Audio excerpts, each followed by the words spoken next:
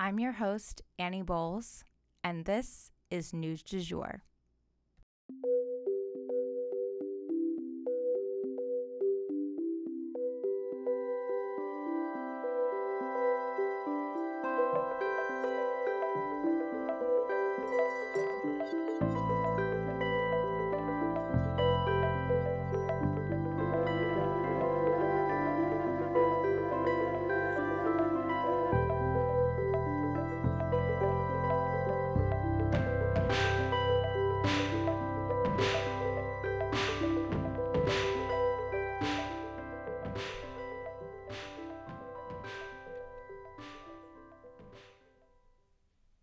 Hey everyone, and happy Monday. Welcome back to the News du Jour.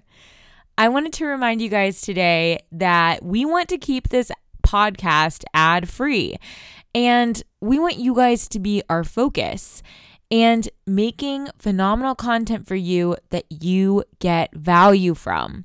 So if you get value from us and would like to see us stay ad-free and keep growing, please consider becoming a sponsor of this podcast. We only accept small donations, 99 cents, $4.99, or $9.99. You can click at the link at the bottom of our show notes to become a patron today. And a shout out real quick to all of our current patrons. You guys make this show possible. We can't thank you enough, and we hope you enjoy this calmer space to consume the news. Thanks for making it possible for everyone else. So for our first story today, which actually will be most of this episode, we are discussing Israel striking again. And obviously, this story does involve violence, but it'll be a minute before we get there. So while we're on this topic, I wanted to dive back into the start of this most recent conflict between Israel and Palestine, because new information has become available since we initially covered this story. If you remember, we talked about Ramadan and its proceedings being interrupted by Israeli military members, spraying down crowds with stinky water and peppering them with rubber bullets. Remember? Well, that's definitely what went down. But as with everything with this conflict, it was not quite that simple. And you're probably wondering why the Israeli military decided to start the crowd control in the first place. And I was too. But there just wasn't a lot of detail available on that yet, as the violence had escalated so quickly into much more violent acts through the airstrikes. And now I'm basically going to back up and go through all of the details that basically led up to the pepper spray, the rubber bullets that we discussed. It all started with a speech that the Israeli president was going to make nearby a mosque where crowds were gathering for Ramadan. If you didn't know, mosques are often broadcasting prayers over loudspeakers. This is a super common practice. But with the president making a speech nearby, the Israeli government asked the mosque leadership not to broadcast prayers during the time of the speech. But the mosque leadership understandably was a little offended that they were asking them to change their religious practice for a political event. So they refused and said they would broadcast their prayers as scheduled for the religious holiday. So reportedly, and I emphasize that this was just reported by the mosque leadership, the speakers were found unplugged and some even smashed at the mosque after they refused this request. This action came right on the heels of 6 Palestinian families being expelled from their homes recently, which was already causing a lot of tension between the two nations. And then the Israeli police opted to close a popular nearby plaza where young Palestinians like to hang out. And this was likely in an effort to prevent any sort of clashes and whatnot. This added insult to injury, though, a third time. First, it was the evictions. Then it was, the deal with the mosque and the speakers. And then now they closed this plaza that was relevant to the proceedings of Ramadan and to everyday life. So all of this led to protesting on the Palestinian side of things. And that led to the stinky water and the rubber bullets that we discussed last week. Many believe that Benjamin Netanyahu, the president of Israel, often stokes the flames of violence and tension in order to maintain political power. I've heard that for a long time. And I have to say, holding his speech that close to a mosque during Ramadan, asking them not to say their prayers over the speakers and then unplugging their speakers close to a popular Palestinian square and closing it, well, it certainly fits in with that narrative of provocation. And when Palestine responded with protests, not violence, he took that as an opening to escalate things further. And they're still escalating things. Israeli airstrikes have now hit a very prominent high-rise building that contained media outlets such as the Associated Press and Al Jazeera. This is significant for a number of reasons. Let's walk through them. Number one, it's a huge building, so it's significant just because it was a giant building that they demolished. But number two, taking out the press. That is likely a strategic move and not a random one. It cuts off communication and reporting to the outside world about the conflict, and it may even serve to suppress information that the AP had about the Israeli government that maybe they didn't want to get out.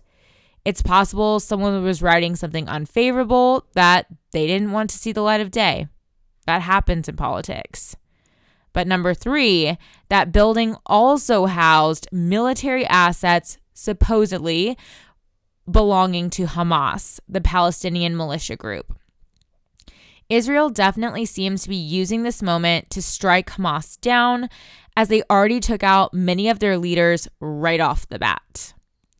But I will say, I read an Associated Press article about this exact incident, and they said that they were not aware of anything related to Hamas in the building because they would not want to put their journalists at risk by housing their offices in a Hamas related building. That kind of puts a target on their back. And so the AP kind of denies that there's anything related to Hamas in that building.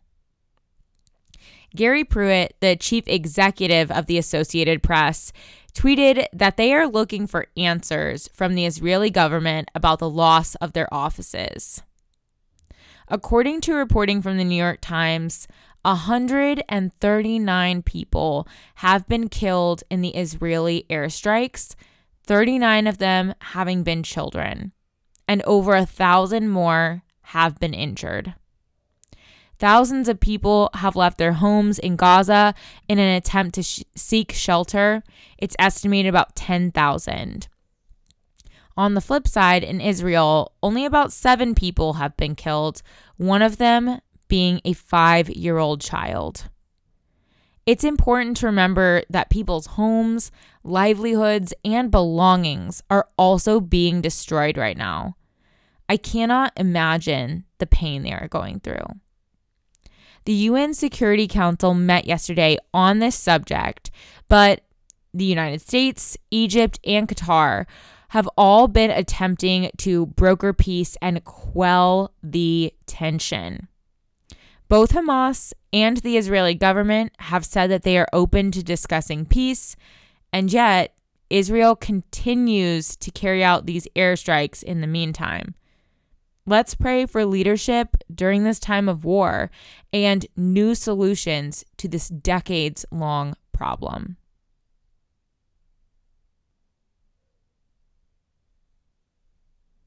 And for our last little story today, I just wanted to give you guys an update on the Colonial Pipeline. You know, the one that got hacked by online hackers? Well, it's back up and running. If you didn't catch that story, we covered it last week. I believe it was Friday, but maybe Thursday. So definitely head back and listen to that episode because it was super crazy. But it resumed full operation as of Saturday, but it will take a few days for supply amounts to return to normal. But at least help is on the way. Things are getting back to normal. Let's hope that these hackers stay away for the time being until we can get some better systems in place for preventing and dealing with these attacks. And that is the news du jour.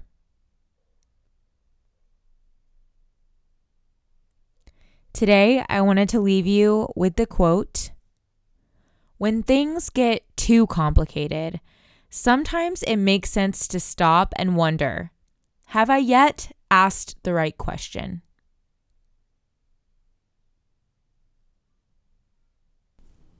If you enjoyed this episode, please subscribe on whatever podcast platform you use to listen. A rate and review on Apple Podcasts would mean the world to us and really help us be able to keep creating the news du jour for free for you guys. You can also follow us on social media under sugarfreemedia.co on Instagram, sugarfree_media on Twitter, and just sugarfreemedia, all one word, on TikTok. You can also subscribe to emails on our blog so that you get an alert every time we have a new post or an announcement, and that's at www.sugarfreemedia.co. Again, that's sugarfreemedia.co. Our music is by Joey Lavoie and Nicholas Foster. Our cover art is by Hannah Pierce Photography. Our Sugar Free Media logo is by Catherine Jezik Designs. We appreciate you listening and look forward to telling you about the news again next time on News du Jour.